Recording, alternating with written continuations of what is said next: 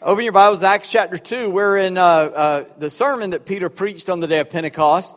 I would point out in general that the whole sermon's not there, because at the end it says, and with many other words, he continued. So just in case you make that like the paradigm of how long I should preach, he preached longer, okay? I'm just saying. When we get over there, old Paul, he preached till midnight. The guy fell out a second-story window and broke his neck. So at least, we don't hope that doesn't happen. I kind of find, not that the guy broke his neck or was hurt, but I find a little bit of humor in that, because I can put myself in Paul's mind like, oh no, what do I do now? And he goes out and prays, and the guy gets up and he's like, oh, thank you, Lord, give me that miracle, so I'm not going to be the bad guy here. So, but Peter's sermon was very short in the Bible and very effective. And is that because of Peter? No, it never is. Every week I try to bring something meaningful, hopeful, helpful to you.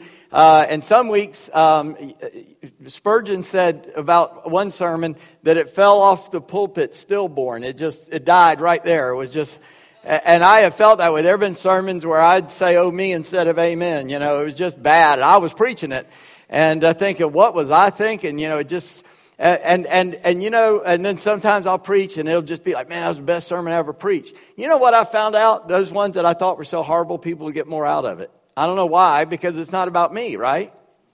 Amen? It's not about you. It's about who Jesus is. And I told you last week, I had a real big ambition I'd get through the whole thing in 1 week. I could take this passage and preach for 2 months, and I'm going to try to do it in one day. And I got a little bit of time, so I'm going to try to get through it. But Peter gave an Old Testament context. He gave Scripture truth. He's going to apply it to Jesus. That's what we're looking at today. And then the people respond to what God's doing in that time, in that place. And all we can do about that third part is ask God to do something, because we can't make God do anything, right? But God will do something when we are willing, able, and are ready for Him to do something. And so today I'm calling it Jesus is the point. And there's a couple of things in here that I want to pull out and apply to us. And that is that church, number one, ought to be about Jesus Christ. I mean, we call ourselves Christians, right? It ought to be about Jesus. And I believe it's in Galatians. I should have looked the reference up for you. But it says, but if you bite and devour one another. And what I find is that in church, people sometimes look down upon or don't love other people in the church. Being a friend and love means to love people despite who they are, because they love you despite who you are. It's overlooking people's faults just to love them with God's love, right? But we want our own way, and I find that we do that sometimes. Also, I find that we think that Christianity is about churchianity. I don't know if that's a real word. We've been saying it since I was a kid, but sometimes it's all about church. It's about the style and the form, and depending on who you are, like you might like an order of service a certain way, or you might like songs a certain way, or you might like to dress a certain way, or you think you got to do this at this time or this way. And if it varies, you think, well, that's not Christianity, or that's not church. You know it's not church, but you associate the cultural aspect of church with what church really is. Now, I don't know if that made sense to you, so let me just stop and explain. I'm not talking down to you. I just want to make sure I'm clear. You don't go out of here thinking I said something I didn't say. In every culture, the church takes on the image of those people. In other words, they do church in a way that is culturally relevant to them. And you and I are unaware of our own culture. That's the problem, unless you try to be aware of your own culture. That is, I think a certain way. When Janice and I got married, I grew up in one household. She grew up in another. They were kind of different. They were kind of the same. And we grew up in roughly the same area. South Carolina's a pretty small state. She was in one part, I was in another. And, it was close enough. So, close enough we could meet each other anyway. And so we had a similar culture, but even my family life culture was different. And so, sometimes when you get married, you clash. Any married people found that? Yeah, that's solved in Isaiah 53. All we like sheep have gone astray. We've turned each one to his own way. And the Lord's laid on him the iniquity of us all. Every conflict is because you and I disagree, and we disagree because you're doing it wrong. Right? If you just see it the way I see it, we'd be fine. And in our churches, we think if we don't do it the way we were culturally taught to do church, it's not church. But church is not about our culture, it's about our Christ. It's about Jesus. And it's okay to apply what we learn about Christ culturally to our culture, because that's how we reach our culture with the gospel. But the gospel is transformative. It transforms the bad parts of our culture into what God wants us to be, right? And it's okay. It's okay to be a Southern boy from Charleston. You know, that's fine. But I can't let that precede what it means to be a Christian. You following me? Okay, I just wanted to point that out because Peter here is preaching Christ. He's not preaching culture, he's preaching Christ. And by the way, we've made that mistake in the church, the universal church. In our missions movement, late 1800s, early 1900s, we took culture, not Christianity, to some peoples in the world. And you can go right now to parts of Africa and they're singing songs that sound like our songs, only in their language. It's not a culturally relevant song to them. It's just they made them try to be like us instead of being like Christ. And so we've learned that, and now we go into a culture and we just try to get them to know Christ and then help them apply Christ to their life. So I want you to catch that. We're going to see a couple other things, and that is because we do churchianity instead of Christianity, we can get fooled about who Jesus is. Because Jehovah's Witness, Mormon come to your door and start preaching another Christ to you, and you go, well, that kind of makes sense. Because it's so much on the surface and not on the basis of the reality, but on the surface form of it. The Bible says they had a form of godliness, but denied the power of it. See, I can show up at church and look good and put on a mask, put on a face, put on right clothes. I can speak the language of the church, and you think I'm okay. And I could be as lost can get. I mean, I've known people that did that. I've known people who could talk the talk, but they weren't walking the walk. And the ones I know of got saved, and that's why I know that they were doing that, because I'm not a judge of whether you're saved or not. Only God can do that, right? So I ask the Holy Spirit convict you if that's where you might be. But a good friend, well, I thought of one. I'm going to tell the story on another. He became a Christian. And when he talked to his friend about it, his friend said, he was a lawyer. And so his other lawyer friend said, you need to go to seminary and learn about God and Scripture and the Bible and get a good, quick, intense study by going to school. He said, I've taught through the Bible 3 times. He said, yeah, but you were lost. You didn't even understand what you were teaching. The guy had been a Sunday school teacher, had taught through the Bible 3 times, and he was lost. And he got saved, and all of a sudden it became real. There's a difference. And so I pray that if you're sitting there today and you've got churchianity, today you'll find Christianity.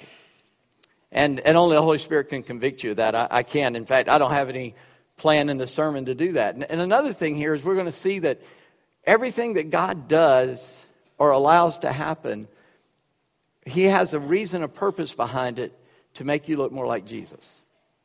And that God has something for you. In fact, here's what I want you to take home with you today. Go ahead and put up next thing, if you don't mind. Jesus is always the point. Everything you read in Scripture, Jesus is the point. In fact, sometimes we read the Bible just to check off the box we read the Bible. Read the Bible looking, how does this apply to Christ? What do I learn about Jesus here? Because Jesus said, search the Scriptures, for in them you have eternal life, and these are they that testify of me. He said all the Old Testament was just telling us about Him. Okay? We understand New Testament's all about Christ because we've met Him now. But the Old Testament is only talking about Him coming. The first time, and sometimes the second time. And everything in the Bible is talking about Jesus. So He's always the point. He's the point of our life. He's the point of our marriage. He's the point of our job. He's the point of everything. but he's the point of all of Scripture as well. So let's stand up. We're going to read these verses. I've told you what I hope to get accomplished, and now I'm going to try to accomplish it.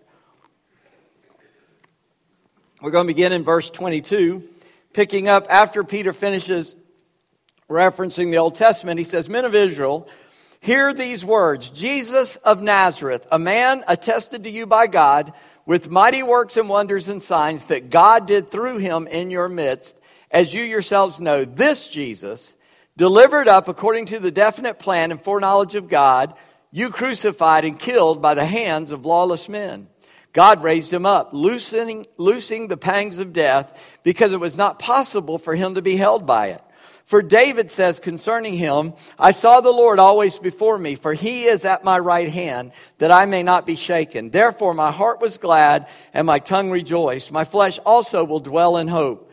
For you will not abandon my soul to Hades, or let your Holy One see corruption. You've made known to me the paths of life, and you will make me full of gladness with your presence. Brothers, I may say to you with confidence about the patriarch David, that he both died and was buried, and his tomb is with us to this day. Being therefore a prophet, and knowing that God had sworn with an oath to him that he would set one of his descendants on his throne, he foresaw and spoke about the resurrection of the Christ, that he was not abandoned to hell, nor did his flesh see corruption. This Jesus God raised up, and of that we all are witnesses. Being therefore exalted at the right hand of God, and having received from the Father the promise of the Holy Spirit, he's poured out this that you yourselves are seeing and hearing.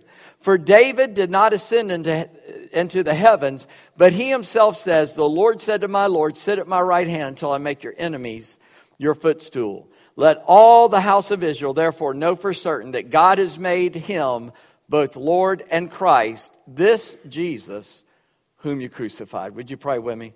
Lord God, we thank you in Jesus' name for your word. We thank you, Father, that the only begotten Son, Jesus, you sent and proved that he was both Jehovah and the Messiah. And Lord, we thank you that Jesus is the point. We thank you, Jesus, for pouring the promise of the Holy Spirit out on us, that we could understand what you've put into your word, that we could have fellowship with the Father and with you and with the Spirit, and that just as you are one, we can be one with you. We thank you, Lord, that we have that awesome privilege. Help us not to look at this so shallowly, but help us to see that, Lord, this is more than anything we've ever imagined. And give us grace today, Lord, to comprehend and to respond to your word, your gospel, in Jesus' name. Amen. Thank you. You be seated. As we were talking about this sermon and studying on this sermon, I came to the realization of a couple of things. Like when we talk to somebody about being saved, we talk about them going to heaven, and that's not what salvation is about. Salvation is about having a relationship with God, about being filled with the Holy Spirit, having the Holy Spirit in your life. It's not about, I don't want to go to hell, I want to go to heaven. It's about having God rule and reign in my life, because if God rules and reigns in my life, guess what? I'm going to heaven. It's not, the point is not to get to heaven, the point is to get to know God, right? And that's something else that struck me. But wow, look at these verses. In the very beginning, there in verse 22 of this passage, he says, "Men of Israel, hear these words. Jesus of Nazareth, a man attested to you by God." Now you got to put yourself in the context of where Peter is. And you got to understand, you and I grew up hearing about Jesus Christ, the Lord Jesus Christ. Those names and titles mean certain things. The word Christ is the Greek word for the Hebrew word Messiah. Okay? So every time you see Christ, if you say Messiah, for me, it makes it more impactful. Because we think that Christ is his name. Christ is his title. Lord is his position. He is Jehovah. He is Yahweh. He is God. You say, well, I thought the Father is Yahweh. He is, but he and the Father are one. They can share that title. And the Father and the Son are distinct persons, but both can lay claim to the name of the I am who I am. That's my name, right? When they came to arrest Jesus in the garden, he said, "Who are you looking for?" They said, "Jesus of Nazareth." He said, "I am who I am," and they fell over dead, like dead men. He said, "Get up, get up, get up. Who are you looking for?" And they said, "Jesus." He said, "Yeah, well, it's me." And they took him away. But he said the name of God, and they fell down because it was God in the flesh saying it. And so we get confused a little sometimes about who Jesus is. And Peter is letting these people know because they know about Jesus. They know about this radical guy running around talking things that nobody had really comprehended before. And that the Pharisees had the Romans put him to death for them on a cross. And now these guys are going to get up and say, that guy, that rabble-rouser, that rebel is the Messiah. He is Jehovah. Now that's a radical claim. See, we read it because, like I said, grew up in church. We're from down south. We grew up in a church culture. And yet the Lord Jesus Christ, praise the Lord, He got up from the dead. He died for our sin. And that's good. I'm not making fun of that. That's good. But when we say that, we don't quite catch what we're saying. When these guys said Jesus is the Messiah, He died for your sins and rose from the grave, they're making a claim that that culture, that those Jewish folks wanted to kill Him for. Because they're looking for the Messiah, and Peter stand up saying, and you missed it. That's Him. He was here. He told you He was that, but you wouldn't listen to Him. And to prove it, the Father raised Him from the dead. Just so you would know He's the Messiah. Look what it says in verse 22. Men of Israel, hear these words. Jesus of Nazareth, a man attested to you by God with mighty works and wonders and signs. Catch this, that God did through Him. I've told you many, many times, and here's one of the proofs of it, that Jesus never did anything as God. For if He had done it as God, He could not have died for man's sins. Okay, you got to get a real good grip on this. And here's why you got to get a grip on it. Because if Jesus did what He did because He was God, you and I can't be saved. And we have no hope and no power. It's just like, well, Jesus could do it because He's God, but what can I do? Well, the Bible says in Romans 8:11, the Spirit that raised Jesus from the dead lives in you. The things that Jesus did, right there it says God did through Him. Not that Jesus did it, but God did it through Him. Do you hear what Peter's saying? Is that plain in your text? Yes, it should be. And so God attested that He was the chosen one by doing great miracles and signs and wonders through Jesus. But it was God doing it. Was Jesus filled with the Holy Spirit from before He was born? Yes, so was John the Baptist. Only two people we know of filled in their mother's womb with the Holy Spirit. Okay? So, everything Jesus ever did was by the power of the Spirit, all right? And it says, and God did them through Him in your midst, as you yourselves know. In other words, He said, you saw it, you can't say you didn't see it. See, this is all showing the approval of God the Father that Jesus is the Christ. So this Jesus, He points Him out again, this Jesus delivered up according to the definite plan and foreknowledge of God. So first of all, Peter wants to define Jesus. See, I said it earlier, that the question is which Jesus? Paul said in Galatians, you foolish Galatians, who's bewitched you? Having received Christ by faith, now you think you can be finished by works. He says in Galatians, if an angel of God comes and tells you something different than the gospel that was proclaimed, let him be, he's accursed. And so you have people knock on your door, some of them in a white shirt and a tie, spending 2 years. I knew of a Christian that talked to a couple of Mormon guys on bicycles. And the guys were excited because most people wouldn't even talk to them. Why not? What are you scared of? If you've got the truth, you don't have to be afraid of what anybody else says. But here's the problem is, and listen, I'm not fussing at you. And last week I caught myself. If you were here last week in this service, maybe you weren't. But if you're in here today and you were here, I caught myself. I was saying something that sounded so mean, and I didn't mean for it to. Sometimes that happens. And I caught myself. I was like, wow, that sounded mean. I didn't mean to do that. I'm not fussing at you because if you don't know about Christ, that's my fault. That's not your fault. Well, it is your fault, but it's not my fault. It's also my fault. I ought to be teaching you the truth. I mean, you can read. You got a Bible. You can find out who Jesus is as well as I can. Right? Okay, on that level, you're without excuse. But on another level, it's my job to teach you and help you understand about Christ. That's part of my job. But my wife said, that's right. So thank you, baby. But By the way, we didn't plan, and Mike didn't know we were going to do that testimony about him. That was just on the spur of the moment, just so you know that. I meant to tell you that. So anyway, but so these guys come to your door, Jehovah's Witnesses, whatever. Oh, well, there's no Trinity in the Bible. Really? And then they have these little proof texts, and they try to show it. I can show you verse after verse after verse where it mentions all three in one verse. We're going to see it in this passage as well today. We're going to see that down at the end. And verse 30. But we get confused about who Jesus is. Which Jesus is the question? See, Mormons believe that Jesus is an evolved. He evolved into being Christ. He is an evolved God. That he died, was reincarnated. That he's brothers. He and Satan are brothers. That's Mormon theology. And that you're going to one day evolve into being a God like Jesus was. Now, you can show me that in the Bible if you want to, because I don't think you can. But now, if you say, are you a Christian? Yeah, we're Christian. We believe in Jesus. Which Jesus do you believe in is the question. And Peter is defining that Jesus. This Jesus, the one Jesus of Nazareth, God attested to him. This is who he is. Jehovah's Witnesses don't believe Jesus is God. They believe only Jehovah is God. That's why they're Jehovah's Witnesses, not Jesus Witnesses. But they're Christian. They believe in Jesus. Yeah, Jesus was the greatest prophet they had. Sort of like the Muslims believe Jesus is a greater prophet than Muhammad. At least the Quran teaches that. But they don't practice that. You talk to Kareem about that. He'll explain it. You see, the question comes down to which Jesus do you serve?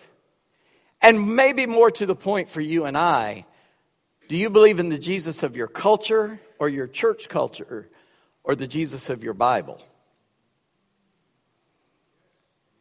There's a difference. We have a book of our culture and we have the Bible. Which one, the scriptures, which one's going to be your Bible? Your book of culture or your book about Jesus? And so we learn about Jesus here. And we see who he is, even in this passage, but we see it in Scripture. But then he comes along here and he says, this Jesus delivered up according to the definite plan and foreknowledge of God, you crucified and killed by the hands of lawless men. You ever have a bad day? Well, you giggle. I'll take that as, yeah, you do. And thank you. I was afraid I was the only one. I mean, you know, sometimes you have a bad week, sometimes a month. I've had bad years. Okay, so I get it, and so many times, we all say, Lord. You know, we pray that biblical prayer, oh Lord, how long? And the suffering sometimes that we are going through, and maybe you're sitting here today and you're suffering greatly today. Sometimes the things we say we're suffering aren't really suffering, but that's another sermon. We do suffer. We do have struggles. We do have trials. Why? Well, because God's got a plan. And once you understand that God has a plan, you can receive anything God's got for you. Right? Again, Jesus is our example of that. He was born to die, and he always understood that. That he came into the world to save sinners. That he came to die for his brothers and sisters. He came to be the sacrifice, the lamb slain from before the foundation of the world on a cross for us. The words in this verse, this Jesus delivered up according to the definite plan and foreknowledge of God. Do you understand that if you're in Christ, God has a definite plan for you? You say, well, I'm not Jesus. You know, of course he had a definite plan for Jesus, but he didn't have a definite plan for me. Well, then you don't understand Scripture. He absolutely has a definite plan for you. And sometimes the suffering is a part of that plan. I don't want to make too much of it, but I don't want to make too light of it either. I grew up in a town. We have a military college there, the Citadel. Maybe you've heard of that, know about it. It's sort of like VMI, only different, I'm sure. And if you're from VMI, I'm not comparing them, saying one's better than the other. Don't come after me. I'm just saying that I knew guys that went there, cousins went there, uncles went there. I didn't go there, but they did. But I've talked to so many people in the military, And they've gone through boot camps and things where they're getting yelled at and all this stuff. But a good friend of mine said, once you figure out it's a game, you don't suffer so much. He said, they really want your best, but this is how they get there. And so my buddy said he was just hungry. He was starving eating. He's at the Citadel. And they have to eat square meals when you're a freshman. And that is, you have to sit up, ramrod straight, pick your fork up, eat, put it down, eat. You've only got so long to eat. He said one day he was just starving. And he said to whatever his commanding guy was, permission to make a request. And the guy gave him permission. He said, may I have a peanut butter sandwich, sir? He said he was just hungry. And the guy said, "Hi, you can have it. You eat and you whistle Dixie in 60 seconds. Go, go, go." And he said, well, the guy wanted him to eat, but he wasn't going to just say, "Oh, sure, go ahead and eat and feel better." He's going to make him do it. He said, when you figure out it's just a game, you just do it. He said, so they put they had to walk in a certain place. So they put a trash can in his way.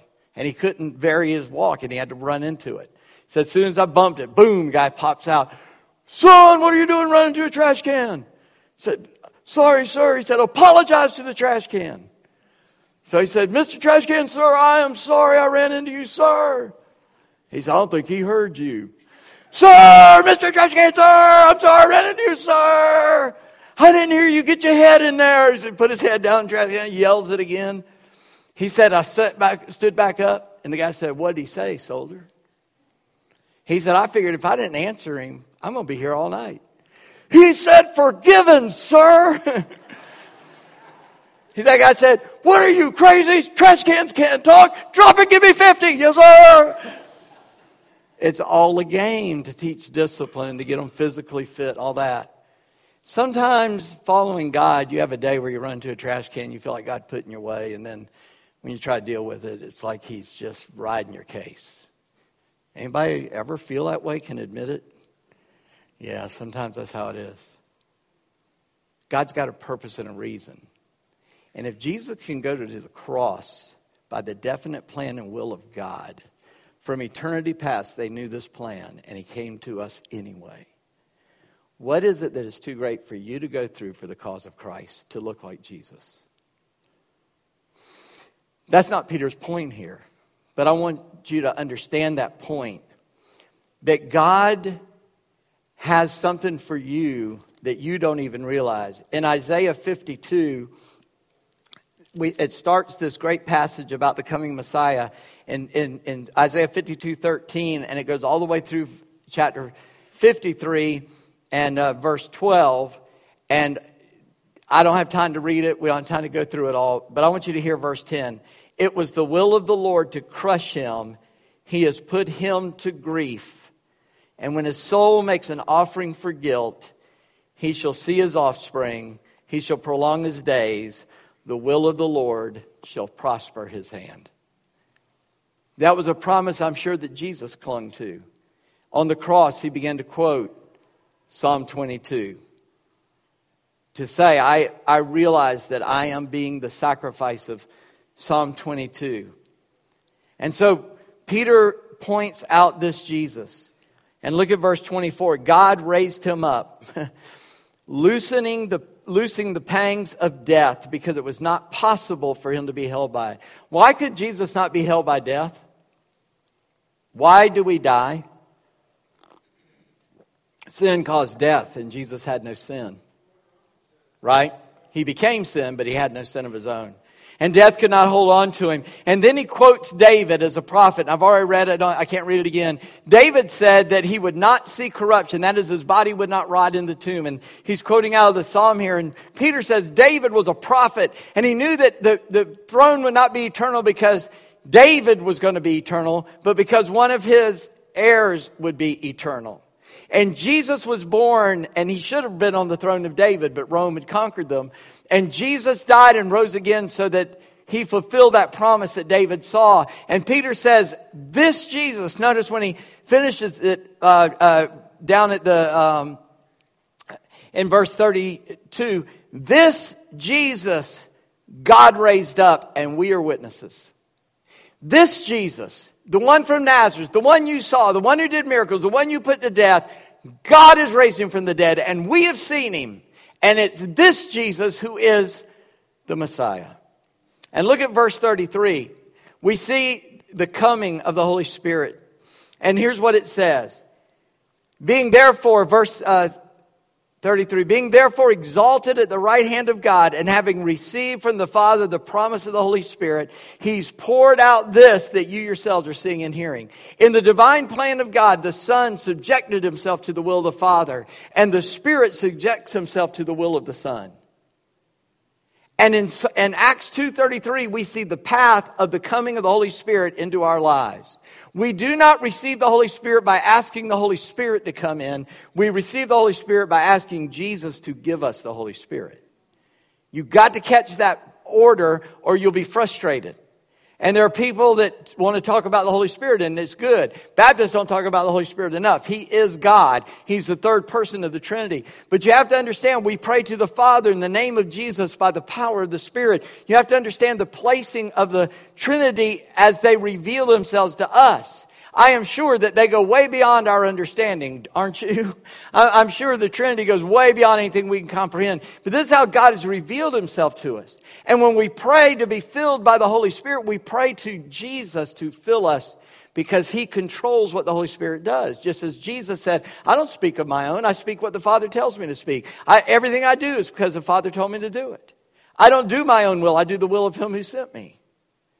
I can't even comprehend that language for Jesus as God to be saying that. But he emptied himself and took on the form of a man and did everything by the power of the Spirit, and he was obedient to the Father. And because he did that, Acts 2:33, because Jesus did what he was supposed to do, he's received. The Father said, if you do that, I'll give you the Spirit to control. And the Spirit said, good with me. And the Holy Spirit is under the control of Christ. And so he talks about Jesus in our lives. And he talks about Jesus through us to other people so that they can hear the gospel. Are you with me? Okay, you might not have come on Memorial Day to hear all that, but I want you to get a hold of that. And then look at verse 34. For David did not ascend into the heavens, but he said, the Lord said to my Lord, sit at my right hand till I make your enemies your footstool. And then Peter puts a little bow on it. Look at a great bow, actually. Look at verse 36. Let all the house of Israel therefore know for certain. Now remember what I've been telling you. Specific Christ, listen, specific Jesus, has made him both Lord and Messiah. This Jesus whom you crucified. Now, 40 days before this, Peter's in an upper room. Well, actually, 50 days before this. Peter's in an upper room going, scared to death. He's going to be arrested and put to death. In 50 short days, less than 2 months, he gets up and gets in the face of the people who put Jesus to death and points his finger in their face and said, this Jesus whom you crucified is Jehovah and the Messiah. Now, next week, we see their response. But if you're reading ahead, it says, and they were cut to the heart. I know King James, if you're used to King James like I am, prick to the heart. Sounds like you got a little thorn. No, this means like a spear driven through your heart. They said, what do we have to do? And he said, repent. Be baptized for the forgiveness of sin. Come to Christ. In the name of Jesus Christ for the forgiveness of your sin, and you'll receive the gift of the Holy Spirit. If you will bow before Jesus as Messiah and Yahweh, as Jehovah, he will give to you the Holy Spirit. And then you get to go to heaven. But that's not the point. You have the Holy Spirit. The point of our life, Jesus said, don't rejoice because demons are subject to your name. Rejoice, your name's written in the book of life. That's the point. We have a relationship with the Father. And if every day of my life on this earth is horrible, I get to die and go to heaven. So who cares? Heaven is not diminished because of that. Heaven is made better because of that. When I was a Boy Scout, my scoutmaster said he used to have a Boy Scout, and as they were walking down this particular trail, there was a gravel road beside it, and the guy was walking on the gravel going, ow, ooh, ow, ooh, ow. He said, what are you doing? Why are you walking on that gravel? He said, it feels so good when I get off. I've often thought about that as I think about this life. Sometimes it feels like we're walking down a gravel road. It's going to feel real good when I get off of it. Right? And God gives us a break. He gives us relief here. But I want you to have the hope today that God goes with you in the darkest times. Why? Because He's forming the image of Jesus in you. The Bible says in Hebrews that though He were a son, yet He learned obedience through the things He suffered. In other words, He experienced it. He knows what it's like. He says, we don't have a priest that can't be touched with the feeling of our infirmity. He was tempted at all points like we are, yet without sin. We come to Christ and He understands because He was one of us. And He won the victory for us. And the suffering Jesus did, we'll never touch. We'll never be able to get there. And so the suffering we have is secondary to that, and we can come and know Christ. Well, I got a couple things that maybe help you do this week. Let me give those to you as we go. I said this one last week. I'm going to repeat it. Worship Jesus Christ every day. Don't let a day go by that you don't worship Christ. In fact, you ought to do it first thing in the morning. Just worship Jesus Christ. If you read your Bible in the morning, and I think that's a good time to read it, then as you read it, say, Jesus, how does this tell me about you? What am I learning about you? And worship Jesus as Jehovah. If you want, read Revelation 4 and 5, those two chapters. As you see all of heaven bowing before Christ, just repeat the prayers of the angels in heaven. Bless you. Repeat the prayers of the angels in heaven in Revelation 4 and 5. And worship Jesus Christ every day. Secondly, read and pray to know Jesus Christ, not just to read and pray. Now, I've already made that application. Don't just read your Bible and pray to be reading your Bible and praying. Read it and pray to get to know Christ. Okay? Does that make sense? I won't belabor that again. Number 3, trust the one that redeems all that He allows. A friend of mine gave me that phrase. He put it on his computer, going through a tough time. And now he said every time he looks at his computer screen, it says on there, God redeems everything He allows. If God's allowed something in your life that looks bad, understand He's going to redeem it. One day you're going to say, that was great. That was the most amazing thing ever happened to me. Look what God did as a result of. We all suffer. We all go through things. We can't compare our suffering. It'd be crazy to do so. So I told you, I come from a storytelling family. And it's whoever can tell the best story. I have to stop myself now. I'm in a group and somebody's telling a story. I want to say, yeah, well, guess what happened to me? And I want to, beat the story. We don't want to do that. But what we do want to do is go to God and say, God, you've got me in this place. What are you teaching me? Because I know that you're going to do something. Job said this, I see God at work in front of me. I'm going to paraphrase a little bit behind me. I see what He does to my right and my left, but I can't get a hold of God. But I know this. He knows the way I take. And when He is done with me, I will come forth as gold. Job said that. You look it up. Read the whole book of Job. It's laborious, but it's good. And that's what Job said. When God's done with us, we come forth as gold. Jesus makes that happen. And so I want you to hold on, number 3. Trust the one that redeems everything He allows. And lastly, ask Jesus to refill, refresh, and renew you in the Holy Spirit. Ask Jesus to just give you a fresh anointing, we call it, to give you a new understanding of who the Holy Spirit is in your life. You got to be empty to self to receive the Holy Spirit. If you got a full glass, He can't come in. So you got to empty yourself of self and let the Holy Spirit reign in you. Read the book of Galatians for that. Walk in the Spirit and you won't fulfill the lust of the flesh. For the deeds of the flesh are these, and they're bad, and they make sure if you're doing those things, it says you shall not inherit the kingdom of God. But this is the fruit of the Spirit. And if you're walking in the Spirit, then God will use you in this life. And so Peter's sermon today was to let them know that they had killed the one that God had appointed as Messiah and Yahweh. And I don't get that. That verse is one of those verses. It shows the responsibility of man and the sovereignty of God. And it meets in a way that I cannot understand or explain. But I know this, that God's got a plan, and He's given me an order. He's given me a job to do. And so I have to obey His will and His plan. which is to tell everybody I possibly can about Jesus.